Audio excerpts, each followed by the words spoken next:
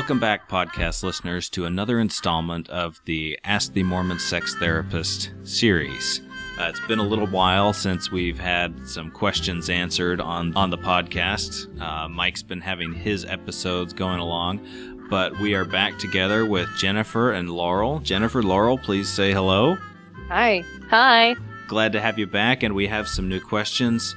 Before we get started, we have two questions that are kind of contrasting in the topics that they talk about. But before we get to those questions, Jennifer, do you have any announcements or any sales that are coming up? We're coming up really close to Valentine's Day. Yes, we have a Valentine's Day sale that's going on that should go until I think the 17th of February on all of the online courses. And probably most people are familiar with the online courses, but they're courses on how to have a better sexual and emotional relationship, as well as a women's sexuality and desire course, and a course as well about how to talk to your LDS kids about sex. And they're all designed for an LDS audience in mind. So those courses are quite popular, and they're on sale just a couple times a year. And so this is one of the sales that we have and makes a nice Valentine's Day gift. And then the other announcement is that I will be doing for the first time a women's retreat that's 3 days long, where all the meals are paid and you can stay at the retreat center. It's in Oregon. I think it's about a 45-minute drive east of Portland, I think is where it is. And that's happening May 3rd through 5th. May 3rd is when the class is actually, or the workshop actually starts, but people would be arriving on the evening of the 2nd. And so I think it's going to be really, really awesome. And there's room for about 50 people. Okay, about 50 people. Yeah, and advertising for that will go up soon. So you'll be up there how many days? So it'll be 3 days. So people will be arriving on a Wednesday evening. Then it's all day Thursday, Friday, and Saturday. Okay. There'll be yoga. It'll be really fun. A movie night. A movie night, cool. So you've done the workshops. You have developed the online classes starting a couple of years ago, and you've kind of edited them and improved them over time. So this is a new thing. This is a new thing. The workshop that I've been doing, the women's workshop, has been great, and it's two intense days. But a lot of women talked about, I just want more time to digest and to have more time to ask questions and get feedback from you and talk to other women. And so this is a way of both expanding the content some and also having more time with the content. So it's, I think it's going to be remarkably fun and enlightening for people. So that's May 3rd through 5th. The advertising hopefully will be up by the time this is released. Doing a workshop in Wellesley, Massachusetts, a 2-day women's workshop. And there's a lot of people in the eastern half of the U.S. who've asked if I'd be willing to do one there. And I may be doing one in the Midwest here in the Chicago area in the fall. So the Wellesley, Massachusetts one is May 11th and 12th. But that's all, should be able to find all that on my website under the workshops tab. Okay, great. Well, that's exciting stuff that's coming down the pike. Yeah. I guess from this point, we'll just go into the first question. This first question, as we discussed on the last episode, for those who've caught that one, is about abuse and coping with that. So, Laurel, would you go ahead and read question number 1? My question is about my lack of desire in my marriage. I am married to a very good man and we get along very well. He's a good dad and a good husband, but I really struggle to desire sex in the way he would like for me to. It feels like he always wants it, and I feel like whatever amount of sex I offer, it will never be enough. He hates that I'm not very present during sex and get upset about it, but it's hard for me to not feel used by him. Lately, he's been less interested in sex because he hates feeling like I'm just putting up with him. Sometimes I wonder why we even have to deal with sex at all. I would be completely okay if I never had to have it again. We have taken your sexual intimacy course, and he says that I have never chosen him in our 20 years of marriage. I think this is all complicated by the fact that my cousin molested me for several years starting at age 8. He was about 6 years older than me. I never told my mom because I don't think she would have believed me or done anything about it if she had known. She was and continues to be a very selfish person that thinks the world revolves around her, and my father cheated on my mom and left us when I was young. The abuse by my cousin stopped when he moved away from home, but I think all of this makes me hate sex. Do you have any advice on how I can have more desire given my strong dislike of it? Okay. Um, so good question and hard question. I think, I'm just trying to think about how to parse through this in the best way. But I think I'll just start with that, the wife is talking about her husband as being a really good man, right? A man that she ostensibly trusts, but she doesn't want to be close to him, right? She doesn't really want him to be with her, not fully. And so, at least for me as a therapist, my first question is like, why does she not want to really be with him? Right? Is it about who he is? Is it about who she is? It's clearly in part about the fact that sex or her first experiences around sex were exploitative and destructive. And so that clearly has an impact. But my first way of thinking about it is, why does she not want him close to her? She's talking about him as being really trustworthy and good. And so I think the first thing I'm trying to figure out in my mind is he as good as she's saying he is? Because sometimes when people have come out of exploitative situations, and the thing is that this is not just a person who had really loving, good parents who were there for her, but she had a cousin who exploited her for a short period of time, but then had parents and family that knew about it, cared about it, would do something about it, because the impact of that is much, much less, because you have a negative experience, but you're surrounded by the reality that people will look after you, they'll care for you, that people that are closest to you are going to do what is needed for your benefit. Because it's not just about, have you ever been sexually assaulted or abused? It's about who was that person and how were the people that had the biggest responsibility to you, how did they handle that reality? Because that's going to be a very strong determining factor in how it actually shapes your sexual life down the road. She gets the double whammy of feeling that her core relationships are essentially exploitative in their own right. Her parents aren't sexually exploitative towards her, but she tracks pretty quickly as a little girl, it sounds like, that they are not there for her, that her dad's self-serving and leaves the family, and she sees her mom as self-serving too, that she's not, she says part of the reason that she doesn't talk about it or didn't say anything about it was she wasn't clear that her mom would either believe her or do anything about it. So, that kind of psychological impact is that basically human beings take advantage of each other, or they self-serve first, care second, if at all. And so she's contrasting that with a man that she says she really trusts.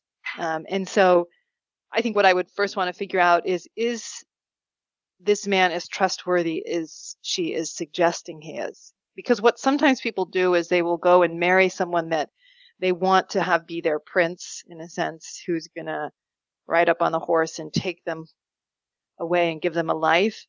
And so I got a few questions around sexual abuse. And, one of the other questions that came in was kind of quickly rushing from her exploitative home into the arms of another exploitative man who at first looked really kind and compassionate and savior-like.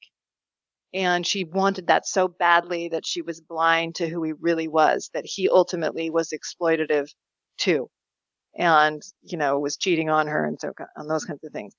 And so is this husband as kind and as good as she is saying, or is she tracking him to be more self-serving or untrustworthy than she wants to acknowledge to herself? And I'm not saying that that's the case, but I think that's the first thing to ascertain is there more data to support that this is not a man you would want close to you? And that's part of her dislike and distrust. And she is really feeling used because that's really how he's relating to her and to her sexuality. But let's just assume, for the sake of this question, because of the way she's writing it, that he really is as good a man as she's saying he is, and that she really does have a kind friend, but she doesn't want to deal with her sexual anxiety, and she doesn't want to choose him, like it sounds like he's saying, at least is how he's reading the situation. And I do think sometimes people do that they actually do marry a nice guy, and they do marry someone who really is better, but they don't want, how to say it, they've come out of an environment where people are exploitative, people are basically unsafe, and then paradoxically they, in a sense, take advantage in their own right in the marriage by saying, I don't want to deal with my sexuality, I don't want to be uncomfortable for your benefit, I don't want to deal with my anxieties, and I'm just going to make it that you're hedonistic or you're always trying to get something from me. And sort of say, you're the bad one, I'm the good one because I don't like sex, but never really deal with their sexuality and create something loving and decent in it. That essentially they're being offered something more loving and kind than what they're willing to return.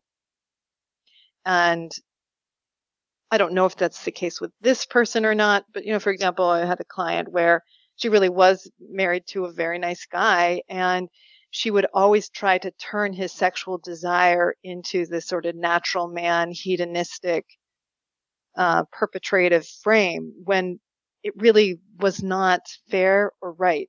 What she really was doing was saying, I want to kind of always use the fact that I had negative sexual experiences in my past and use the fact that I feel pressured to fend you off and to push you back and to make it look like you're the bad one, when in reality, I just don't want to deal with my sexuality. I don't want to deal with my anxiety about it. I don't really want to love you wholeheartedly. And so, this client of mine also had some abuse in her past, and she'd kind of use that as a way of pushing him back and keeping it alive in the marriage. And I'm not in any way denying that abuse can have a really negative impact on people and what they anticipate and who they become. But what I'm saying is a little different than that. She'd sort of use it as a way of not really loving in return the man that she knew loved her. And he wasn't perfect by any stretch, but she knew that she was taking advantage of the goodness and the friendship by keeping it in a frame that only hedonistic people wanted sex. And so when she confronted herself on that reality, and she really saw how she was taking advantage of her husband, this client of mine, she really created something different through her sexuality than what she had experienced in the sexual abuse experiences that she'd had, and really learned how to start loving through her sexuality. So, assuming that this question is similar, that what she may want to look at is if she is using her anticipation of exploitation just sort of as a knee-jerk to kind of say, and even though it feels better with you and I like your friendship, I'm going to still put it that way because it's partly what I anticipate, and it's an easy way to assume that's what people really are, but mask from herself that she's doing the same thing, that she is in many ways not really loving and choosing her husband like he's saying, and creating something qualitatively different through choosing the good man that she is saying that he is.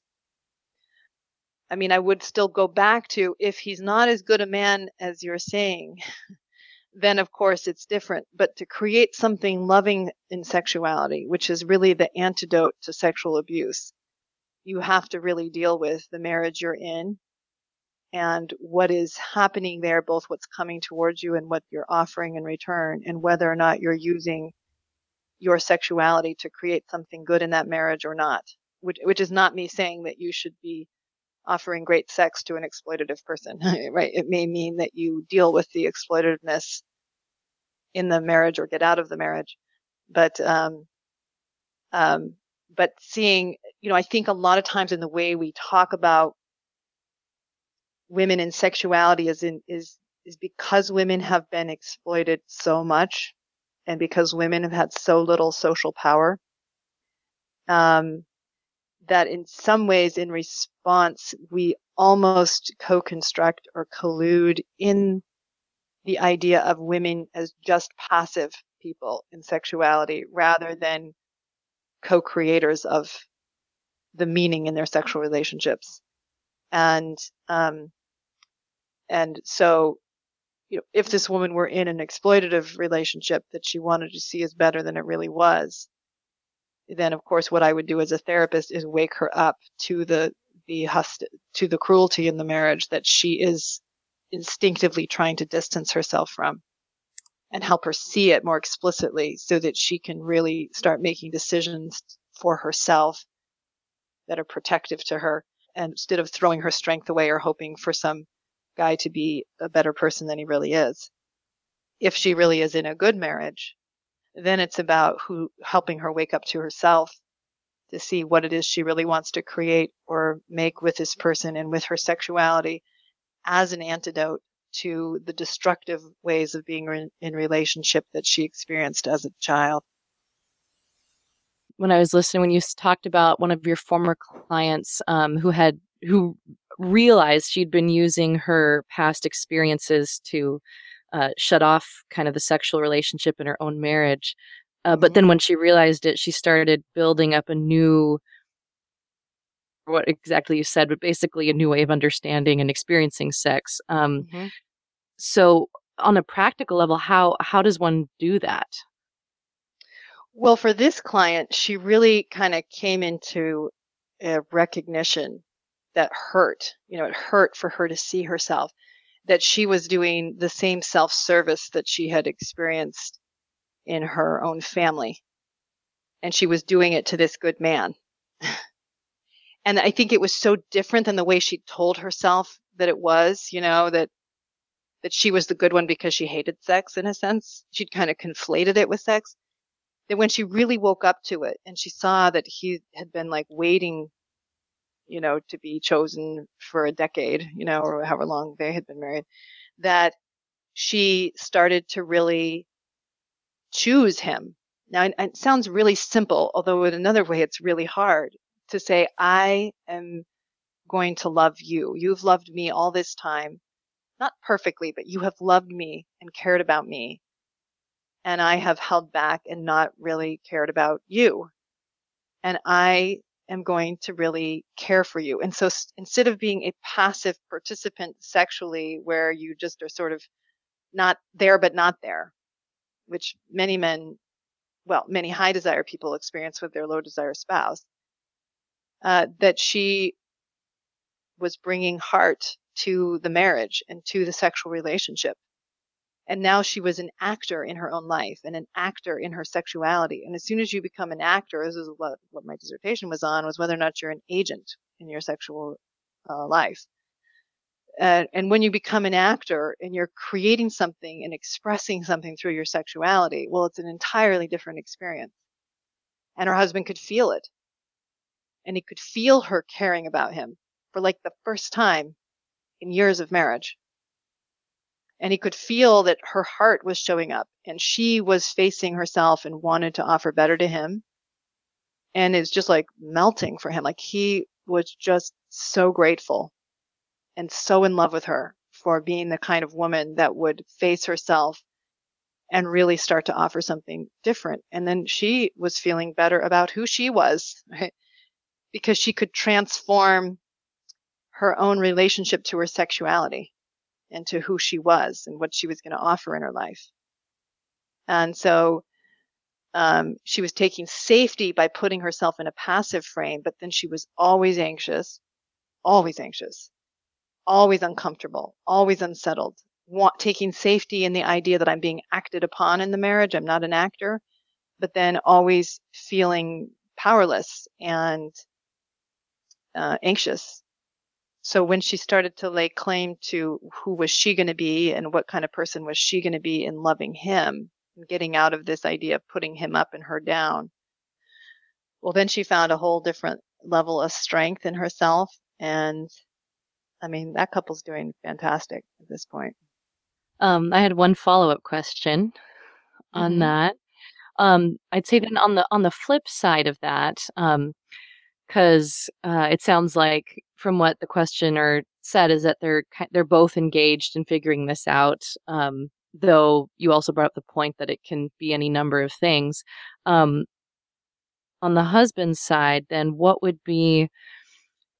I just can imagine, like, I'm sure if you heard that answer, you'd be like, yeah, but like you pointed out, there might be stuff he's not aware that he's doing, that can be playing into that. So what are ways that, in this particular situation, is the husband, that he can nurture that without making it selfish, that he can actually, support. Anytime a woman is throwing her strength away, any real addressing of that in the marriage is not selfish. Meaning, it's good for the woman to not do that for herself, right? Mm-hmm. But it is tricky in the husband's position. I mean, one thing that it sounds like this husband was doing historically was putting up with the mercy sex. Like I think she puts it in the question something like, no matter how often I kind of give it to him, it's still not enough. She's relating to her sexuality like it's a commodity. So she's framing it in the frame of exploitation or use of people. So it's like, no matter how much I kind of give him the sex, it's never enough. Oh, wow. Like, when is this guy going to get filled up, with enough sex? And so she's kind of diminishing her own sexuality, and she's putting it in a frame that makes it like he's the hedonistic bad one. But it's, but hang on, I just lost my larger point in a second. And so it sounds like, at least for a while, he was accepting that as something worthy. Like, he's kind of accepting that he's not being chosen. He's taking the commodity form of sex. And it sounds like he starts to change that in the question, that at a certain point he's saying, I'm not doing that anymore. But I think perhaps the reason she's starting to ask the question is because he isn't willing to do it in that frame anymore. That makes sense? So he's saying, for a while, I'm willing to take it as just like, okay, every few days I get, the prize of you putting up with having sex with me. But maybe I'm participating in me never being chosen. Maybe I'm participating in keeping it at the level that you're throwing me a bone, as opposed to really caring and choosing me. Mm-hmm. And so probably if, again, I don't have all the information I would need, but if he's stepping back from that, not in a passive aggressive way, which some higher desire people do when they hear me talk about that, not in a self-righteous way, but like, I really don't want you to throw me a bone. I want to be chosen. And if it's not what this is about, I don't want it. That often will pressure the person to kind of confront that they're not really the kind of sexual relationship they have created up to that point, and whether or not they're going to create something qualitatively better. Well, I don't really have any, I was just listening on that one. I don't have any specific thoughts, but I think it's a lot to think about. It sounds like a tricky situation, as a lot of these questions do sound with the limited information that we have. But I think we can move on to our next question, which is quite a bit different.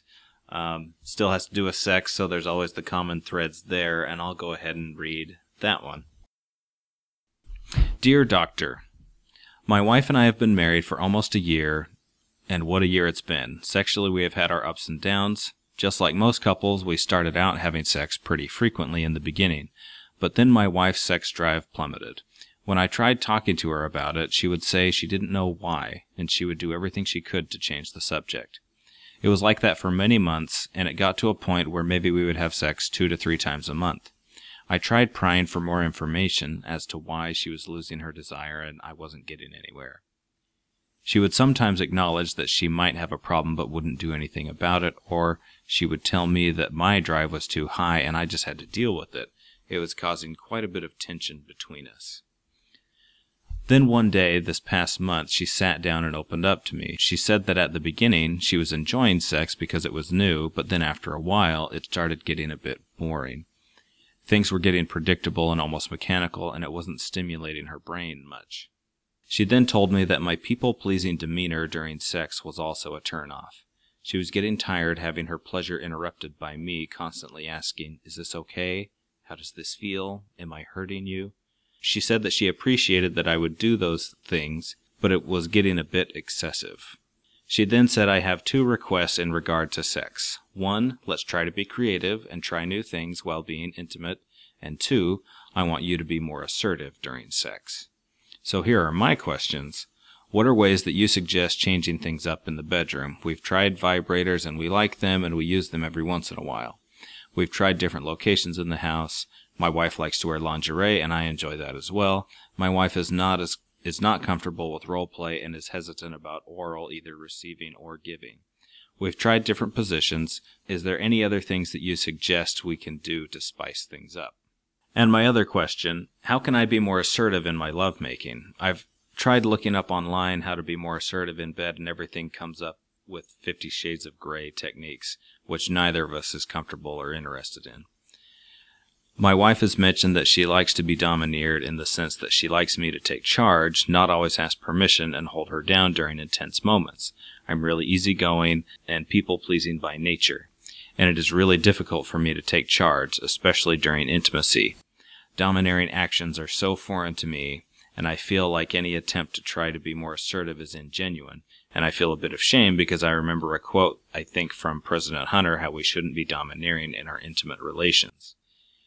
I feel really bad because my dear wife has such a little request, and I feel like it may be a bit out of my comfort zone, but I really want to be able to fill that need for her. So how do I expand my comfort zone so I can fulfill my significant other's needs? Okay, so great question. And I mean, good for your wife. I want to start with that, for speaking up and saying, kind of exposing that she's not sexually broken. I think a lot of women have picked up on the idea that good women are less interested in sex, and that it's actually kind of acceptable to just say, I'm not that into it, and just kind of not deal with it, as opposed to doing what your wife did in this question, what you're talking about in the question, which is to actually start to articulate what it is that she does desire to really make the sexual relationship better. Even though for a lot of women and men, it would be hard to talk about what she's saying, which is, I want to be dominated more. I want you to take charge. So I think that's great. Let me just think where to start with the question. I think in terms of novelty, I think that it's good that you're already trying some new things. And I think, the fact that you're not comfortable with role play, or I think oral sex is what you said, I think that's normal, that anything that's outside of our repertoire, at least at first, can feel foreign or awkward or uncertain. But I think couples that are really committed to a good sexual relationship are willing to push their comfort zone a little, to try things and do things that, are a little outside of what they would envision for themselves, but create more novelty, create another way of knowing different aspects of yourself and different aspects of your spouse. And, I've received other questions, of course, around how far is too far in terms of novelty and all that. And, I always come back to, basically, if you're trying to create an intimate, loving, gregarious marriage, you want to just make sure that whatever you choose is actually adding to that kind of excitement and trust and friendship because of the things that you do together. So, there's books out there like 101 Great Nights of Sex, where they have an app for it where you can, like, every day you get a new thing you can try, and the husband has his own set of ideas and the woman has her own set of ideas so that you can play with surprising one another with different things. And, there's other things out there like calendars and things that just give you fun and funny ideas that you can at least consider. But I think one of the ways is exactly what your wife is doing in this, which is to start talking to you more about who she is and exposing her eroticism to you more. And so, again, I think I talked about this somewhat in episode 21, but I think that it can be confusing, especially in light of the first question today and all that's going on in the larger culture around the Me Too movement and more women speaking up about sexual exploitation and abuse. That how does one make sense of a wife wanting to be dominated, and how does a nice guy like you make sense of doing that? And the questioner is asking about the Howard W. Hunter quote about not wanting to dominate in our marital relationships. And he's absolutely right in the sense that you don't want to exploit. You don't want to harm, take advantage of another person. You don't want to be destructive. But I think that's not what the woman in this question is actually talking about at all. What she's talking about is she wants to be able to surrender sexually. She wants what many women know is kind of fundamental to great sex, is to be able to have a confident partner who really has a kind of metabolized aggression. It's not an aggression that's destructive. It's an aggression that's based in desire. It's very different. It's not an aggression that's about wanting to literally dominate and possess someone. It's an aggression that's about deep embodied desire for another person. It's to be on the other side of that is extremely pleasurable for a woman. And so when the husband is, saying, "Does this hurt? Is that okay? Is this hurt?" That she's saying, a certain amount of that is good, of course. Like I want to know that you care about me. I don't want you to just like whatever you want. You don't care how it impacts me.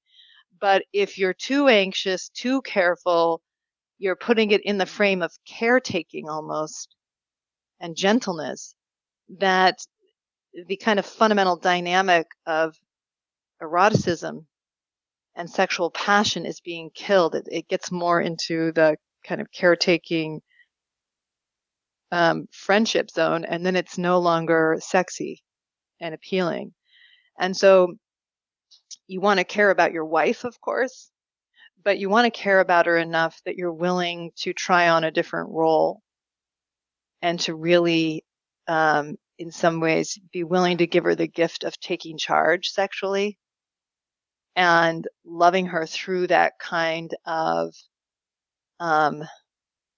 willingness to allow her to surrender to the pleasure. I think when you brought up the 50 Shades of Grey techniques, I'm not sure precisely if that's like a thing out there, but what I'm imagining it is it has to do more with like sadomasochistic forms of sexual play. And, of course, the two of you can decide, some, very loving couples will do things like where they will put, furry handcuffs on the wife and, she doesn't really feel dominated. That's what's so paradoxical about it. It's about playing with a power dynamic that nobody really believes, okay? Because if it were real, it would be aversive. It's because it isn't real. And it's about playing with, again, as I think I talked about in the last episode, that women who've grown up in a culture that doesn't allow them to own sexuality, doesn't allow them to be the desirers, it's a way of being given pleasure without having to take ownership of the pleasure you're being given. It's also the dominance has the quality of this is how profound her desirability is that he has to be with me. He can't control himself. I'm that compelling for him. That kind of frame for women is very exciting. Caretaking in sex in that sort of parent-child way, or like that, overly concerned way, is not sexy. So, I think it's a great act of love to try on roles that are outside of what you're comfortable with for the benefit of the spouse, for the benefit of the sexual relationship. And when you say it's disingenuous, well, it is only until you get used to it. It is only until you get more comfortable with trying things that are outside of your comfort zone. You think about the first time you ever made out with someone, the first time it's outside of your comfort zone. It doesn't yet feel like something that's really you yet. But then the more you do it and the more you become comfortable in it, then you start to feel more comfortable. Many people feel very uncomfortable with role play at first, but oftentimes the more people do it, they become more comfortable in that realm. So, I really see it as, I remember working with one of the couples I worked with early on where he was a really nice guy, and she knew it, and she liked being married to a really nice guy. But when it came to sex, she wanted to sort of move out of that realm where she wanted him to sort of take responsibility. He wanted her to she wanted him to call her in the middle of the day and tell her what he was going to do to her that night and things like that. And it was really outside of his comfort zone. But he loved her enough that he's like, I'm willing to be uncomfortable. I'm willing to get more comfortable at it. And, she saw it as an act of love, and she saw it as exciting too, to see him willing to do it. So, I say good for her for speaking up, good for your wife for speaking up, and good for you for caring about her enough to try it. So, yeah. So I hope you have fun playing with all that.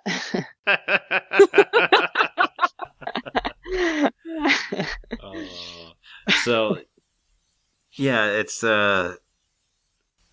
interesting that this question comes up, because it's something I think we've discussed this a couple times, and I think like Esther Perel in her book with the idea of like novelty and security competing for passion. That's right.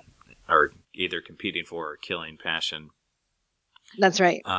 Bring up this dynamic where if you're constantly caring for it, it's like if she had the flu, she would really appreciate you, caring for her that way. But sex is one of those realms where you kind of want to get away from your day-to-day normal behavior, kind of like sports. I think with sports, you go out to play football or even win a race or something like that. You're not going to be polite and say, "Oh, would you like to go by right here? Let me get out of your way." Right.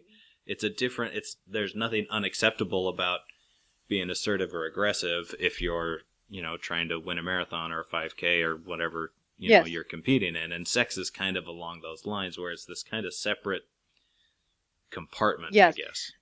Yes, it is. And I would say it's not an aggression that serves the self. It's an aggression that's about the desirability of the other person. Mm-hmm. So it's a pleasurable, again, it's like a metabolized aggression. It's not really aggressive. Mm-hmm. It's about the desire and desirability. So many people long to feel desired like that. The higher desire partners in a couple often feel like, I never get to feel like craved. I want to feel wanted. I want to feel like you want to rip my clothes off me, and I never get to feel that. That's what the wife is talking about. I want to feel like I'm so compelling to you. So it's a pro-social, very positive aggression. When in my couples sexuality course, I talk about love and lust. I actually use the word lust to say that lust is really the strong force in a marriage. Love is the weak force, meaning they both matter.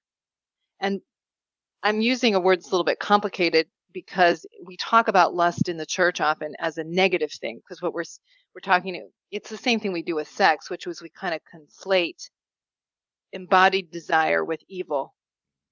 Because lust, what I mean is embodied desire. It's really the glue in marriage. You want marriage has to sit on a foundation of love. You have to have the basic concern for the well-being of the other person. But the thing that really creates the excitement and the pleasure and the aliveness in a marriage is the lust. And again, by lust, I mean the desire, the choosing. I don't mean what we often are talking about in church when we say lust is sexuality that's exploitative. And of course, that's not what I mean by that. That's, when we use sexuality or the body to harm, that is always evil. It's always bad.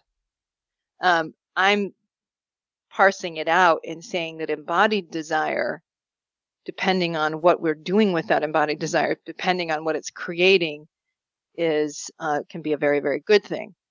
And so marriage is fundamentally about a relationship of choosing, not a relationship of obligation or of biological connection like our other relationships are.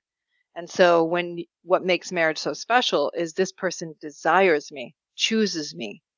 When you stay really happy in a marriage, that sense of desire and choosing and wanting another person is alive and well.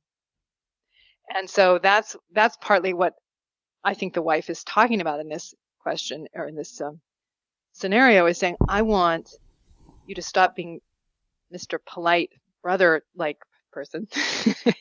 And I want you to act like my sexual partner. I want you to act like a man who's crazy about me. Yeah, I want you to want me. Yes. Mm-hmm. To quote Cheap Trick. Yeah, exactly. Exactly. Want you.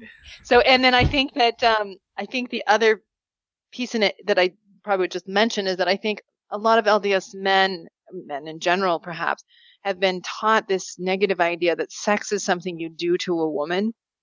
And good men, it makes them ambivalent about their sexuality. They're afraid they are going to harm her, that she's really not that sexual. So he has to kind of do something to her that's potentially negative and harmful if he's going to have any pleasure. And it sets good men up into a bind internally. Yeah. I don't want to harm her. I like the pleasure. It feels good, but am I being destructive? What does she want it? Are you okay? Rather than seeing their sexuality when it's about love and embodied desire for this woman that you have chosen and care for as a unequivocally good thing, good for both people. And, you do want to be aware of your spouse and how they're receiving what you're doing. That's about loving them. You want to be, attuned to them. Because when that's assertive sexual energy is being fully received, right? When they are surrendering to it. So you don't want to be obtuse, of course. Yeah. But you don't want to be hyper fixated on, am I harming you either? Right. I can see how it can be a fine line between, being, having this metabolized aggression and expressing that in your sex life. And, that's well and good. But then there's, if you go a couple steps further, right. Then it's more you're using this person as an object for your own Right. pleasure. And I'm in some ways reluctant to say that many women want this because misogynists use that idea. Yeah. To basically say women want the destructive sex that they're delivering. I don't know, just when I think about it, there is there's this line, and it's hard because our culture doesn't have a lot of good examples of this. It's these extremes that are, being in media are often created by men without an understanding of the other side. Because I think in a healthy situation, there is a power to surrender. Even if you are surrendering, especially if there's this sense of trust within that surrender, there's a power that comes with it that is different than this often media portrayal of domination. It's not domination. Right. And that's right. And yeah, it's a surrender because you track who the person really is and you're able to play out a role in a sense. You're able to try on different aspects of yourselves as a couple. And it's a way of surrendering to the love and desire and care that's being offered to you sexually. And many women want this. A lot of women don't want sex because they're getting bad sex. They're not getting that kind of sex. And so a lot of women are rejecting the bad sex that they're getting that's all about the man or the super cautious guy, rather than the man that really chooses them, really likes them, is really into them, and they can surrender to all that passion. That's good sex. Yeah, because I think that's the power plays. Like, there's a difference between I am ravishing you because I'm in control and I want to do this to you, as opposed to almost you come by who you are, that I am just magnetized to you. Yeah. And similarly, Laurel, what I'd say is that even in the sort of role play that some people might do where they're pretending that it really is like, the person's, my husband's role playing breaking into my apartment or something like that, to give me pleasure. That in reality, the power is the woman feels that she has the power because she's so compelling. It's like women playing with the narratives that they've been given, but they are only pretending to feel powerless. They actually know they're that compelling. They know they're that, that desirable. And they're able to surrender to all the pleasure without taking any responsibility for all the pleasure. So it's not, people don't actually want to feel powerless. Nobody wants to actually feel that they have no power. But you can surrender because you do ultimately have power. That's the paradox in it. Mm-hmm. You surrender because you trust the other person, and you can play with an idea and sort of open up because you know that it's safe to do it. So tell me if this is a bad analogy. Is it like going to see a scary movie where everything's fine, but it's thrilling? Yeah, I think that is probably exactly, that's probably a good analogy. It's because you track that you really, there's no real disproportion of power. In fact, couples that really have an egalitarian relationship can play with these things very comfortably. People that have a very strong sense of self, they can play with these ideas because they really have a self intact and they have an intimate relationship that's intact.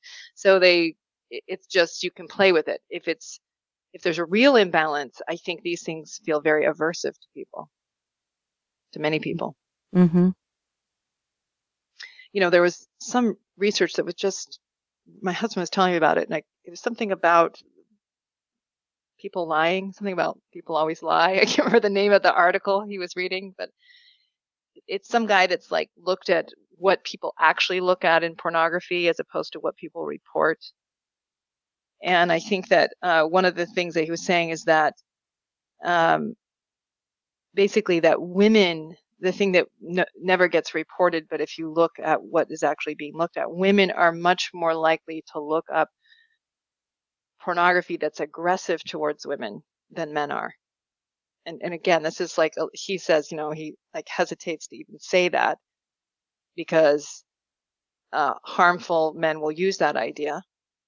But it is sort of speaking to this idea that in a culture in which women their values been placed around the issue of desirability and been told that they're not allowed to desire, I think are often they often are drawn to a kind of eroticism that's around the loss of control in this way of being desirable. Overtly loss of control, but covertly full control. Like 50 Shades of Grey, people were horrified that women are going to see this movie so much, when it's all about, ostensibly a very misogynistic frame, that she's his sex slave.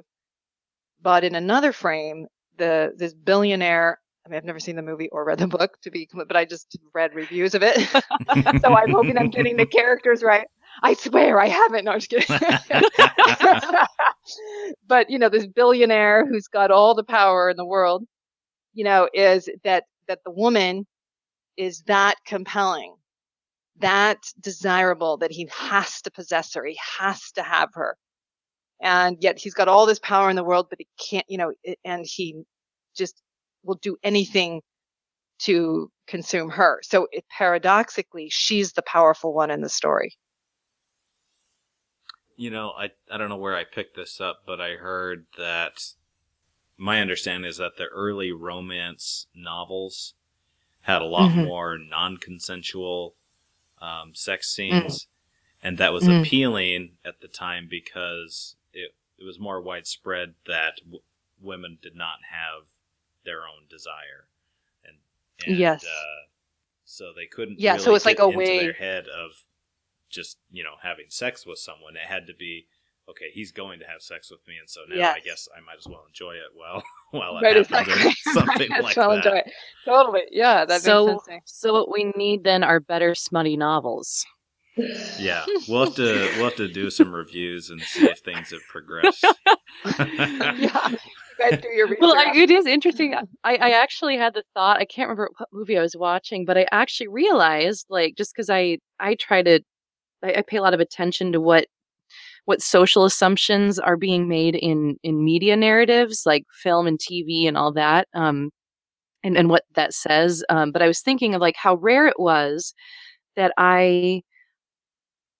to see a movie where the woman's sexual desire for someone was for one, even portrayed, and portrayed in a positive way as she's seeking an equal partner. Mm-hmm. Yeah, there's her and that she desires.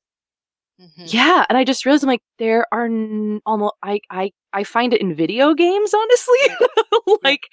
I think there's a lot of modern video games that actually have that, and that's something I think one of the very sad things for men is, as I talk about in my dissertation research and so on, is that, men are taught about desire and women are taught about desirability. But the bad thing for women is that they're not taught about desire, the legitimacy and value of desire in their lives and sexually. But the other bad part of it is that men don't get to experience desirability in the way that women do. That men are often sort of having to kind of shoulder sexuality and having to be the ones who are the desirers and the ones longing. And as great as that feels for us women, I think men often don't, women who've been taught to kind of bury their sexuality and their overt desire often long to feel really wanted, craved. Mm-hmm. And it's sad that a lot of men don't get to feel that. Yeah. So. Well, I think both of those questions provided a lot of things to think about in in sexual relationships, and it was a good discussion. So, Laurel and Jennifer, of course, thank you both for coming on the podcast and doing another episode of the Ask the Mormon Sex Therapist. Thanks, you guys. Thanks.